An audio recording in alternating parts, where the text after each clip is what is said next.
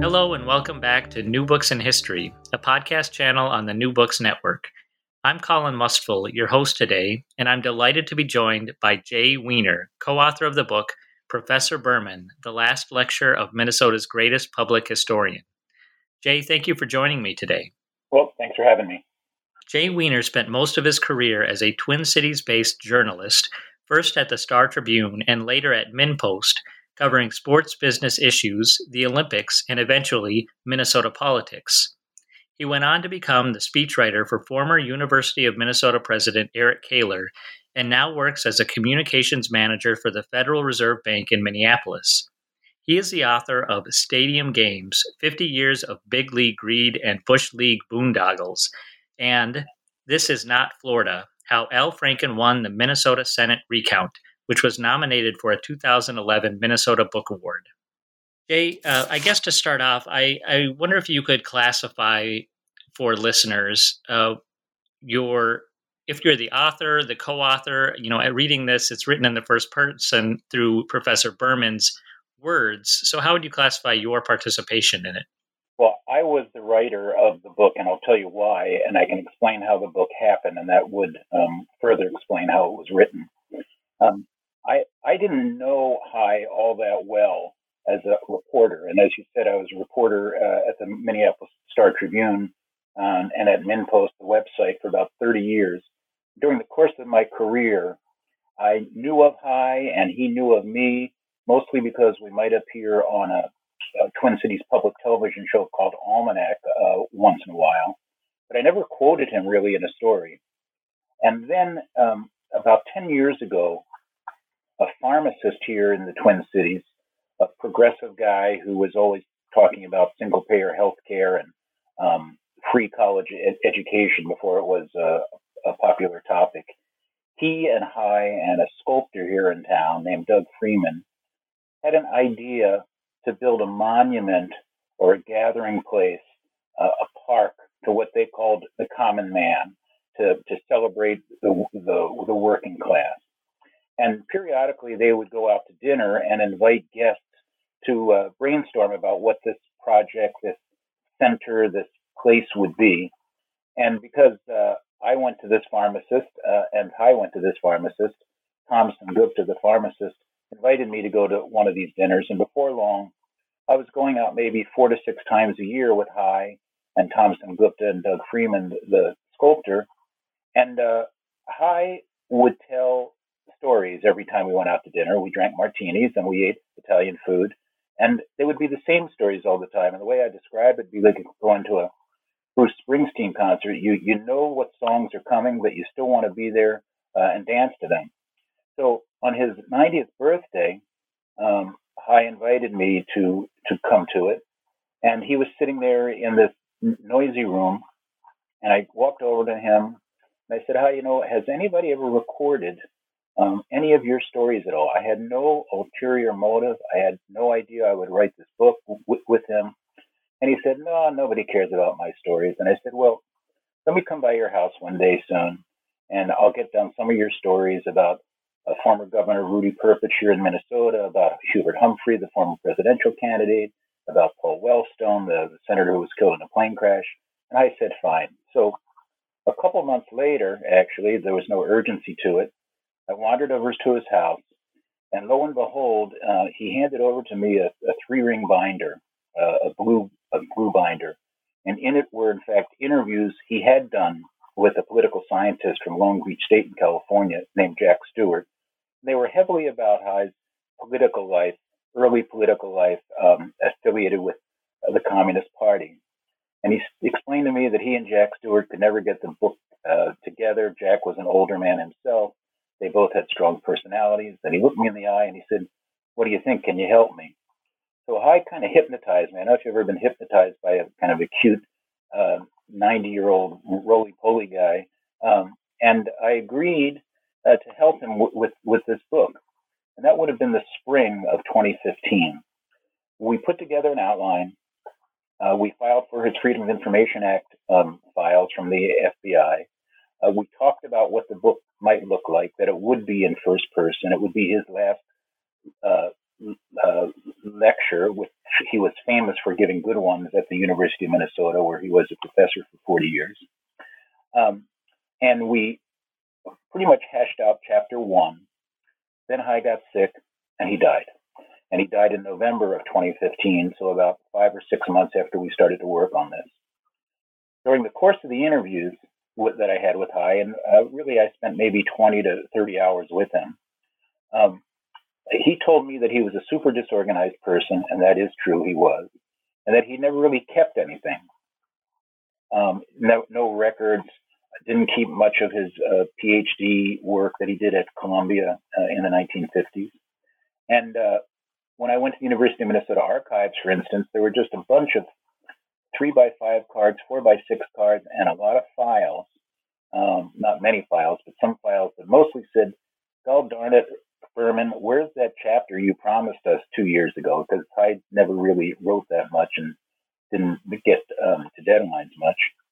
And then when he died and the family began to clean out the house, they found 22 boxes of things of Hy.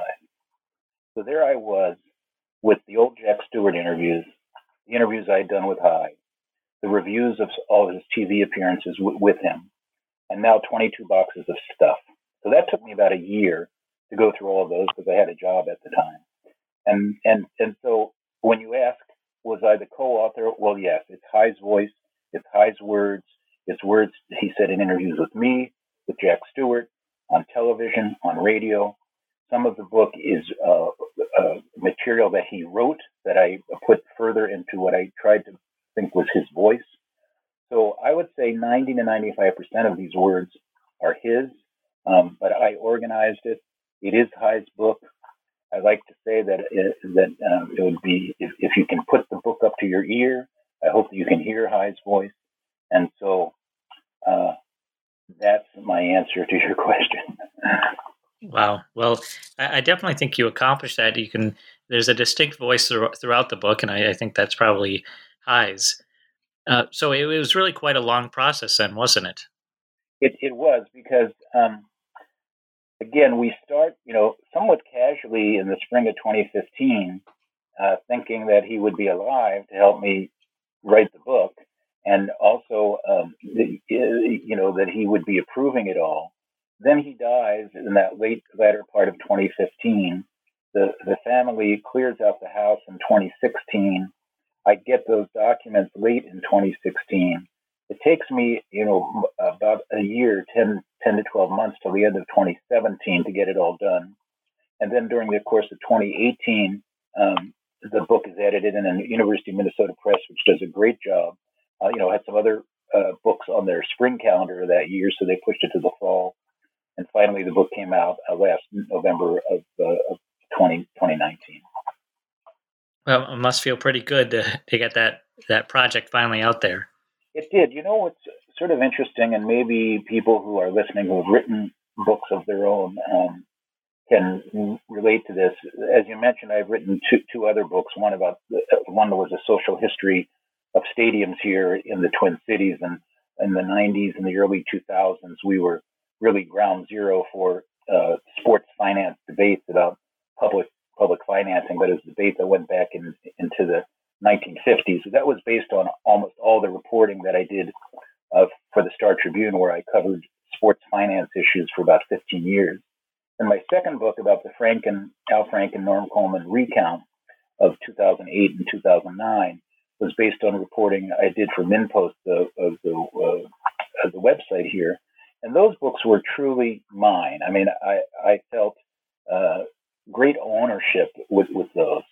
This book, I wanted to make sure it was Hy's. It was not only for all of the students that he had taught over his 40 years, which are thousands, it was for his family. And so in some ways, yes, it felt great to get it done. I felt a sense of accomplishment, as all people do who write books. But I wanted to make sure that this was Hy's book also. So there's a little bit of a distance of connection to it to a certain extent, because every time I sat down to write and put it together, I was trying to think, how would Hy say this, and would Hy be happy with it? So it was a great feeling of accomplishment, just a little bit different feeling. So I'm curious, What was the response of Hai's family? Um, they were pretty happy. So he's got a daughter and a son, and his wife is still alive. She has her health has not been in been great recently. Her name is Betty. But to go back, the night of Hai's funeral, Betty came up to me in his house where people had gathered, and she was already beginning to lose her memory a bit, but she knew who I was. But she found me amidst all these people who were there, and kind of wagged her finger at me and said, you're gonna finish that book, aren't you?" And I said to myself, "Geez, now I really do have to finish it." That was November of 2015. I heard from Ruth, his daughter, who is actually an editor in California, and she made my day, my week, my month when she read the advance. We did, as a courtesy, send them the advance copy of the book. They did not have any rights to edit anything at all. We did ask if they saw any mistakes at all, but she said it felt like she was sitting in the living room of their house with her father. So I felt, quite good about that I had succeeded in providing the voice of people who knew him. And that's all that I heard. I heard I got a thank you from his son, but I really haven't heard that much from them other than I know that they were fine with it. And one of the guidelines, and I didn't have many guidelines about the book, was not to write about his family, that it was supposed to be a political, it's not a biography, an autobiography, but mostly about his life in politics and in higher ed. In the final chapter, I do write a little bit about his family because I learned about it mostly after his death. He did have another daughter who had died, and he did talk briefly about that. So, in general, the family was happy with it. When I first got my first copy of the book, I went to see Betty in her care center, and she was quite happy to hold the book. So again, even if you don't sell a million books like Michelle Obama or Stephen King or something like that, there is some satisfaction when you know that people care about what's written.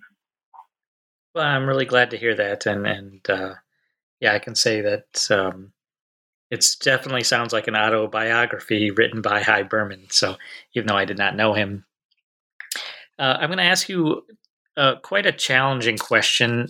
So, Hy Berman lived for over 90 years, and he had quite a few experiences with the politics, social climate of the time.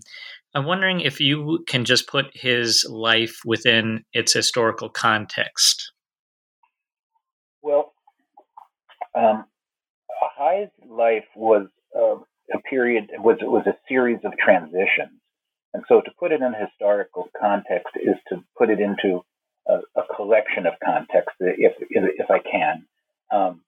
One is his early years, which is the context of a immigrant, um, communist, Jewish milieu of New York in the 1920s, 30s, and 40s. And he was the son of Polish immigrants, the son of union activists. His father was so active and so progressive and left wing in the Amalgamating Clothing Workers Union that he was kicked out of the union. He claimed, and his mother claimed, that she was more progressive than her husband, which suggested that she would have been kicked out of the union also.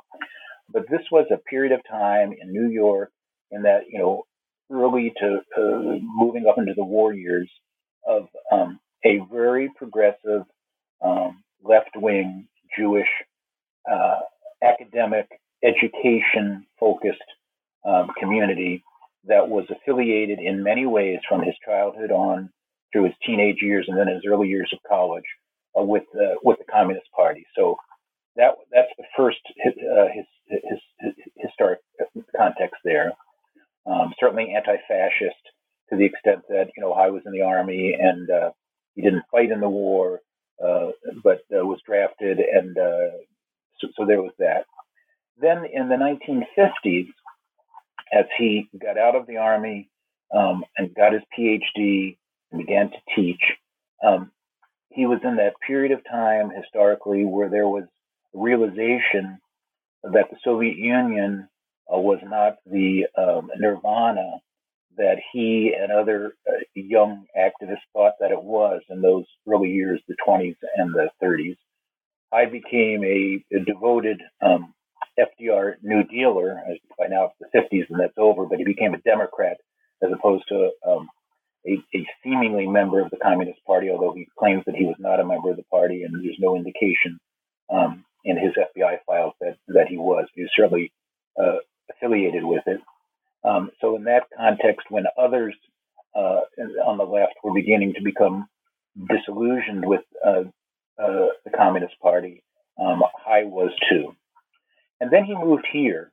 I'm in St. Paul, Minnesota, and he moved to the University of Minnesota. And the historic context there was the Democratic split around the 1960s of the anti-Vietnam War Democrats and those who were supportive of the Kennedy-Johnson strategy on Vietnam. I was to the left of that, and this is why early on he didn't support Hubert Humphrey, but rather supported Eugene McCarthy in the 1968 election.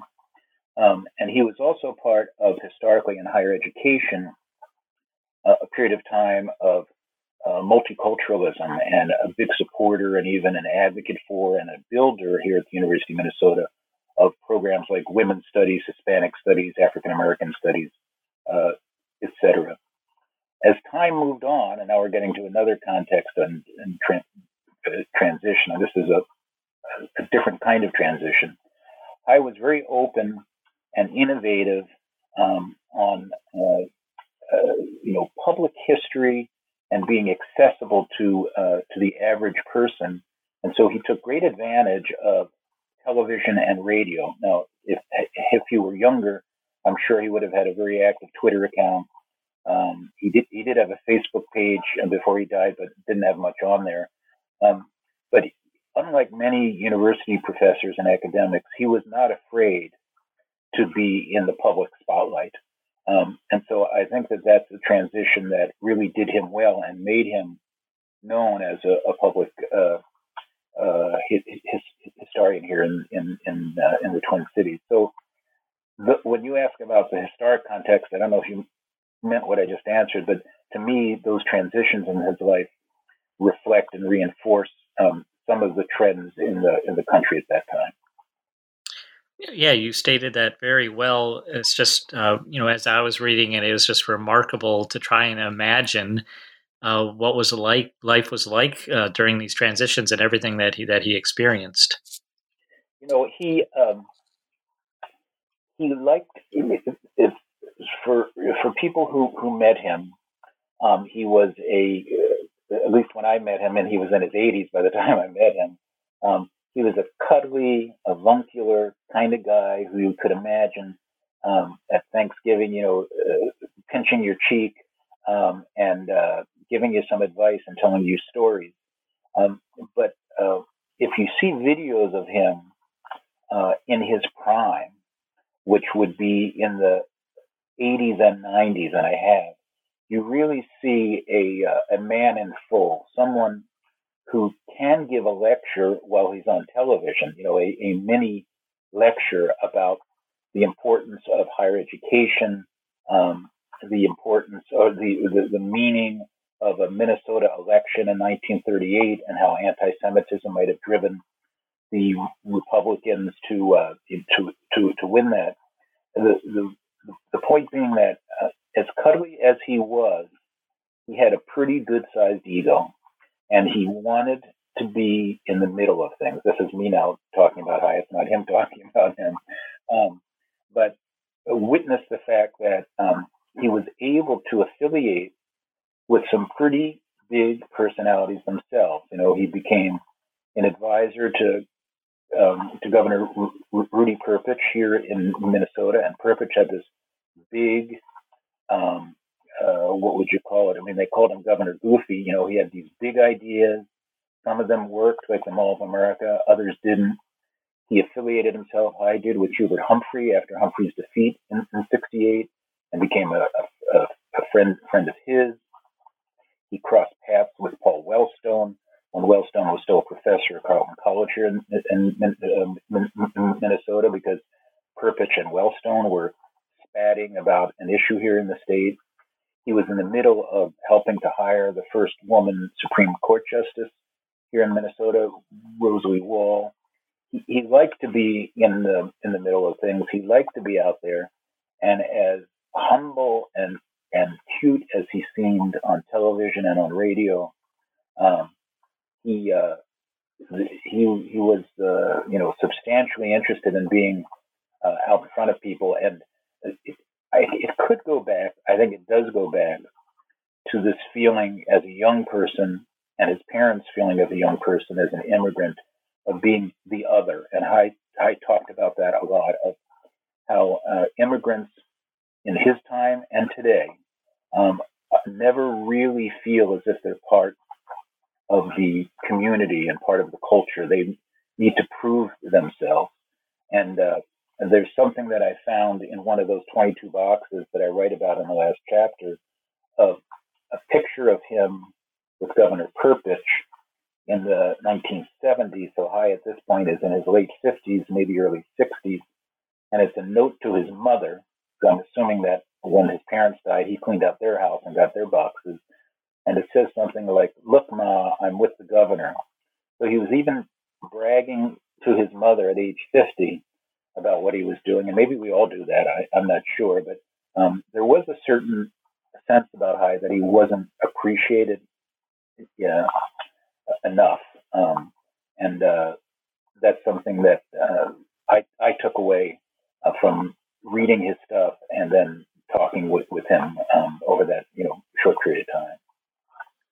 Well, just having read your book, I can tell you that I came to appreciate the influence he had on this state and in this country, the things that I didn't know about that he was a part of.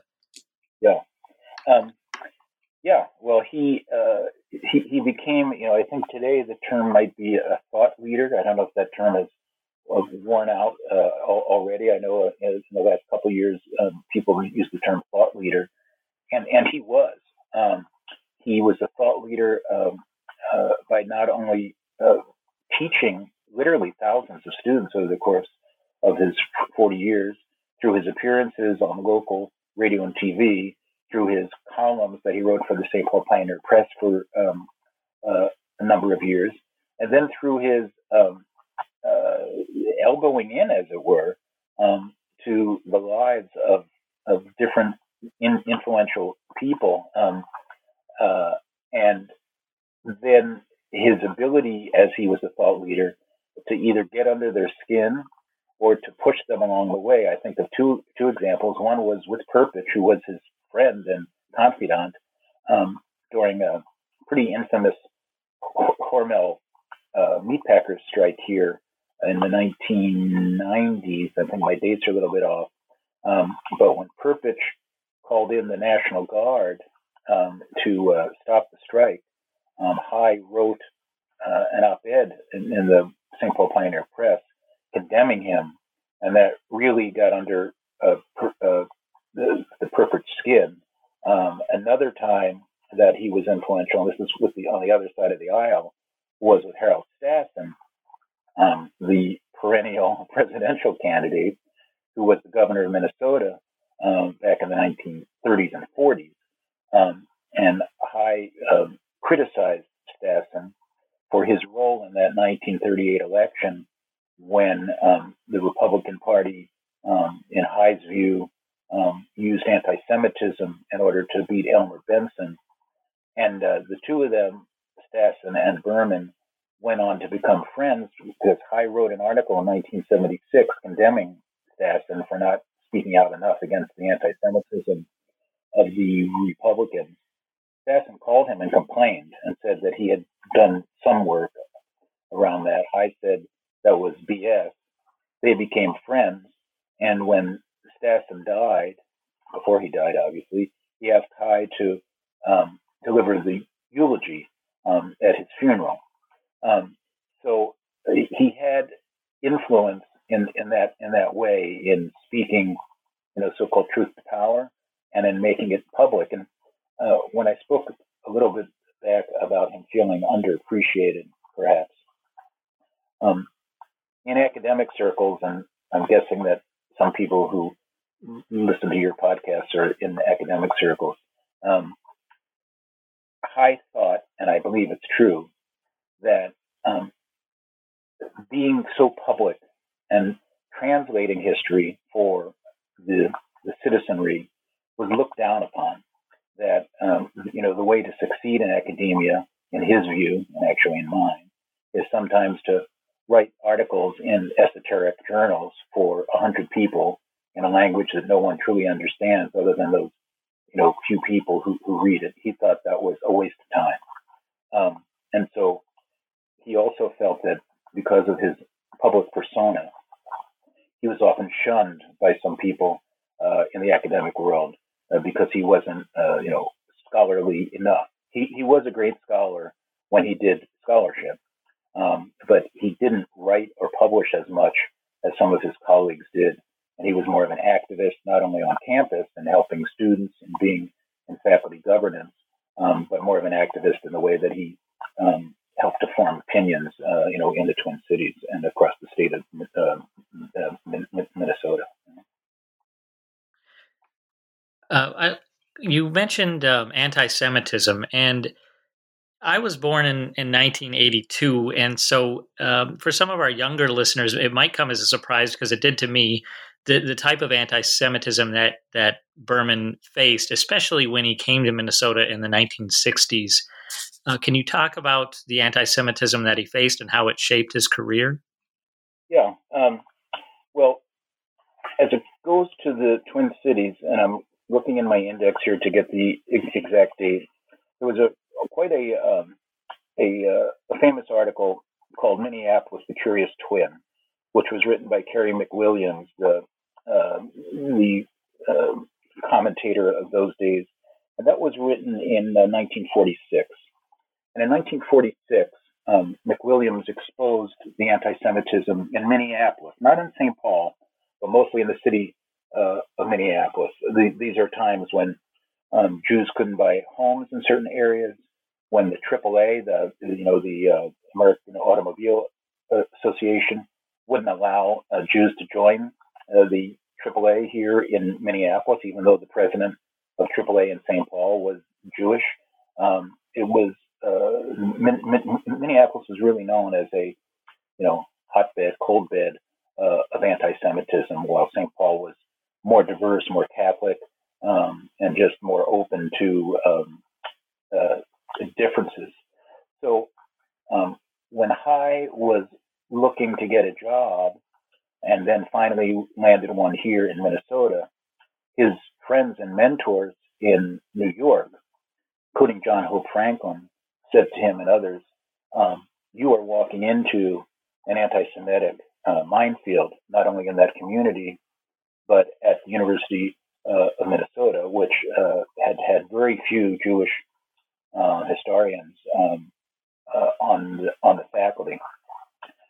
High was very sensitive. His radar, his antennae, I guess you would say, were all around that, because having grown up in New York, although he grew up in this Jewish milieu, he was aware of anti-Semitism, of course, and then his disillusionment with the Soviet Union had really focused him on the fact that entire societies can be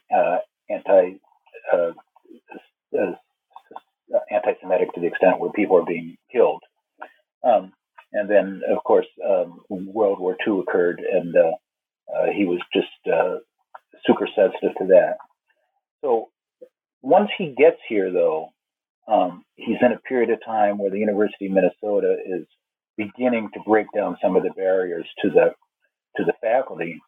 But he becomes interested in the election that I mentioned that Harold Stassen wins, which is the 1938 gubernatorial election. And he writes about that in quite a scholarly piece. And then he also writes a pamphlet about the history of Judaism and Jews here in the States. And he becomes sort of the Jewish scholar here in Minnesota, which does not have a large Jewish community, but the Twin Cities has a sizable one, and one that is influential here in the Twin Cities now, and it's broken down. I would say, so that we're certainly not as anti-Semitic as we were in the 40s. So growing up Jewish in America in the 20s, 30s, and 40s throughout the war years, my parents were of his age and of that period of time. Anti-Semitism was a reality, and people had to work through it and achieve what they did in spite of it. And part of his scholarship and part of his public history was always being mindful of the fact of discrimination in general, which is why he was so committed to this multiculturalism on campus as well. Yeah, definitely. I got the feeling that he's sort of ahead of his time in his way of thinking. Would you agree with that? I think so. We haven't even gotten to this point, but I mean, his major academic focus was labor history, and he was not a pioneer, but he was among the first wave of young historians who focused on working people. As he wrote later, through seeing history through the eyes of the vanquished and not the victor, and so that his DNA was this immigrant kid of working parents, so working class parents. So he was interested in the history of the clothing workers unions, the struggles of the strikes, the trucker strikes of 1934, I think it was, and some others. His PhD was about clothing workers.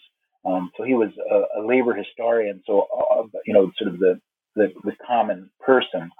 And then when the 1960s came, and there was revolution with a small R for women and people of color, it plugged right into Hyde's sensibilities and also his support for students in general, and in some ways, I think his real love for the University of Minnesota. He was a tremendous citizen of the university, as left wing as he was, and as much of a dissident as he was on many things.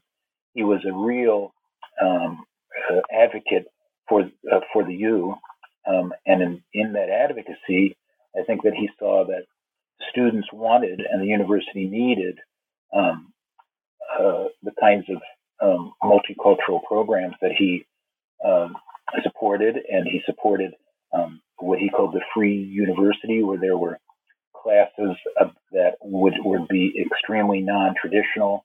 He thought that was the way that that things should go. So he was ahead of his time, but he was it's on the same thread of his life. You asked about putting it into historic context. I think that if you follow Hy Berman's life along the line from his birth in 1925 until his death in 2015, you see that he was just part of the dominant trends of that period, with the exception maybe of the mid 50s to the early 60s, a 5 to 7 year period where he was really committed to just getting a darn job, having his kids born, making sure his spouse was happy, the things that we all do when we're in our kind of 30s. But then once he landed here, he really began to flourish and to commit himself to a career that made a mark. Mm-hmm. We'll talk a little bit more about landing here. He was teaching in Michigan very briefly, before he was offered the position at the U. And then thereafter, I think he said he had offered a position in California, and then of course he traveled a lot thereafter. Why did he choose Minnesota, and why did he choose to stay? Well, he chose Minnesota because he didn't like Michigan. He chose Minnesota because David Noble, who was another great historian, a cultural historian here at the university, had befriended him at academic conferences, and Noble recruited him here. And the story that he tells in the book is that after having been in New York his entire life, along with his wife Betty, he got this great job offer to Michigan State finally, at a large research university that would probably have tenure track possibilities. But they were quite cultural in New York. They went to opera, they went to jazz, they went to art museums, they had a great apartment. And Betty in particular was not enamored with East Lansing, which at that point she viewed and High viewed as kind of a cow school, COW. They lived near the football stadium. People got rowdy on weekends, and there were no sidewalks where they lived. So when High was invited here for a guest lecture, and he had no idea that it was really a recruiting trip, it soon turned into an offer to jump to Minnesota just 6 months or so after he had gotten the job at Michigan State. He called Betty and told her about this job offer, and she asked one question, and that was, are there sidewalks in Minnesota? High said there are sidewalks. She said, take the job. So that's how he got here. His stint at Berkeley was a visiting stint, and yes, he could have stayed, or so he says, but he had been established here. He had a great gig here.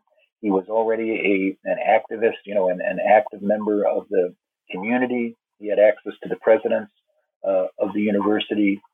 He became, within a 5 or 6 year period, a remarkable historian of the state itself, and almost encyclopedic about some key historic moments here in the state, particularly around labor history and Jewish history, Iron Range history, which is the northern part of the state. So he really began to develop a life here, and by that point, his children were in school, and he also had another job offer, and I actually am forgetting if we've written this. At one point, to go back to New York to be the head of, I believe it was the Jewish Historical Association, or some pretty prominent New York. Yes, yeah, you did write about that, or he did. Think tank, and he turned that down. And I've seen some of the letters there. We don't go into it much. He would have gotten a pretty sizable raise in those days, but he just decided to stay here in academia. So why did he stay? Like a lot of us do, he had a great job. He was well respected. His family had settled in. They had a beautiful house about a block from the Mississippi River in South Minneapolis, and he just had a great career here. So a lot of the book just details High's life. It doesn't really get into too much about his perspectives as a historian until later in the book. And there's one thing that I would like to read that I just found remarkable. It was almost moving how eloquent it was. So if you just bear with me for a moment, I'd like to read a quote from the book. Sure. We may see Indians driven from their homes and told by a chorus of well-meaning voices that nowhere in the future is there a place for their holy beliefs and cherished customs, that to survive they must deny their identity and become white men. We may see immigrants torn between hope for the new world and homesickness for the old, watching their children slowly weaned from the old ways and the old language to become foreigners under their very roofs. We will see towns dead or dying along with hopes that built them when the railroad located elsewhere. We will see farmers driven under by drought or debt or grasshoppers packing up their very few belongings and sadly moving on. We will see game destroyed, forests leveled, hillsides eroded, and streams polluted by careless greed. And inevitably, the question will arise, what have we now, and is it worth the cost? I just thought that was incredibly profound. When did he utter that, or what do you think of that? Well, I'm looking to see where we have that included, and I'm guessing, yeah, it's towards the end, and these, I believe that he said this. Is this in the chapter of the Perpich speech, or is this? Can you tell me what page you're on? Sure. It is page 150 in the conclusion, History Through the Eyes of the Vanquished. Okay, so now exactly. So this is, in High's view, not only is it a speech about history, but it's a historic speech. Rudy Perpich was the governor. High was in his kitchen cabinet. High had met Rudy in about 1961-62 under in the first big project that he did at the university, which was to go up to the Iron Range in Minnesota and to immerse himself in the immigrant experience. They went on to become friends and colleagues, and then Perpich asked him to be his almost unofficial chief of staff. And High encouraged Rudy Perpich to give a speech about history and the importance of history. And Perpich agreed to it. And even though Perpich delivered the speech, High wrote the speech. And those words, while uttered by Perpich, were really from the High's heart. But he and Rudy had very similar backgrounds in the fact that Perpich was the son of immigrants, working class immigrants. His father, Anton, like High's father, David, was affiliated with the Communist Party. And those words that you read,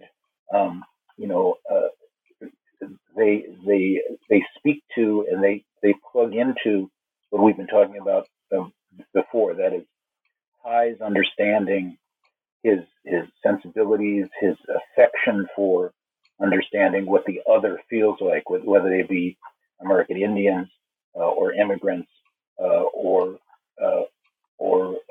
working people.